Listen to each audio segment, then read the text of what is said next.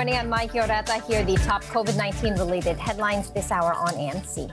Quezon City begins scheduling workers under the A4 priority list for vaccinations. The city's vaccination task force says employers can register their workers for the jabs online through the app Easy Consult. Workers can also register with village officials. Large companies may also submit a master list of their employees via the website protectado.ph. The head of the vaccination task force, Joseph Wico, says with over 80,000 businesses in Quezon City, many workers should receive their vaccinations.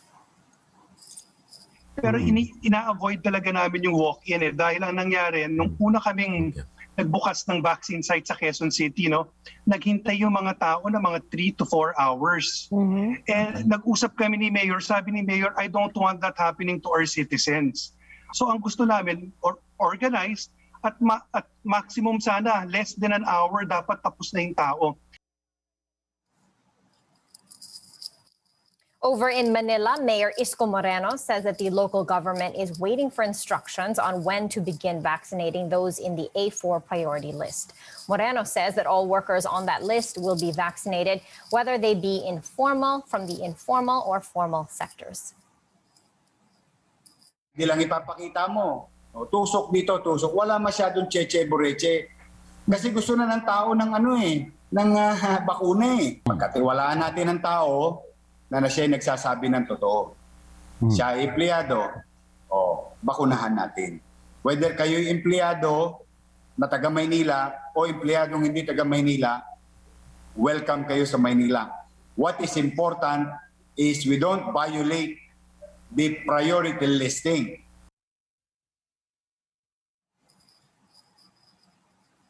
Meanwhile, Manila City Mayor Isko Moreno Domogoso wants the Philippine government to eventually stop requiring face shields as a protective measure against COVID-19. During a meeting with other Metro Manila mayors, Moreno appealed to the interagency task force to consider doing away with the mandate for the general population, saying face shields only contribute to unnecessary costs and to environmental waste. Baka yung face mask, pwede na. Kasi tayo na lang yata sa buong mundo ang gumagamit ng face shield sa general population.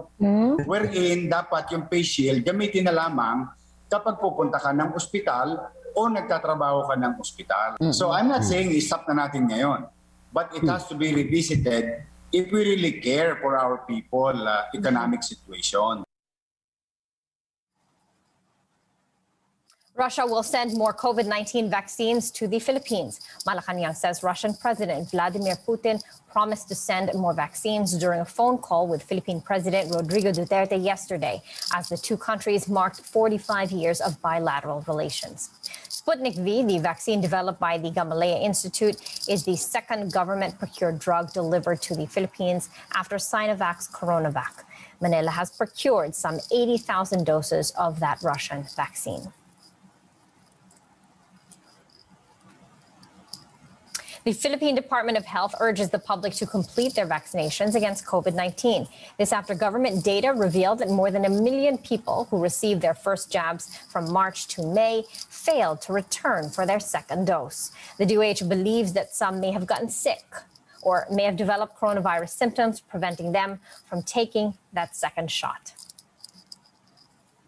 Mga nagkaroon ng sakit, na-expose, nag-quarantine at hindi po nakuha ang kanilang mga second doses, immediately after that you get sick and you are declared recovered, ibig sabihin pagkatapos ng 10 araw na isolation, wala nang simptomas o di kaya wala kayo talagang simptomas pero positibo kayo after 14 days of isolation, pwede na po tayong magpabakuna immediately after. Hindi po kailangang ulitin na first dose po ang ibibigay sa inyo. Bumalik lamang po kayo sa vaccination site and you will be given your second dose.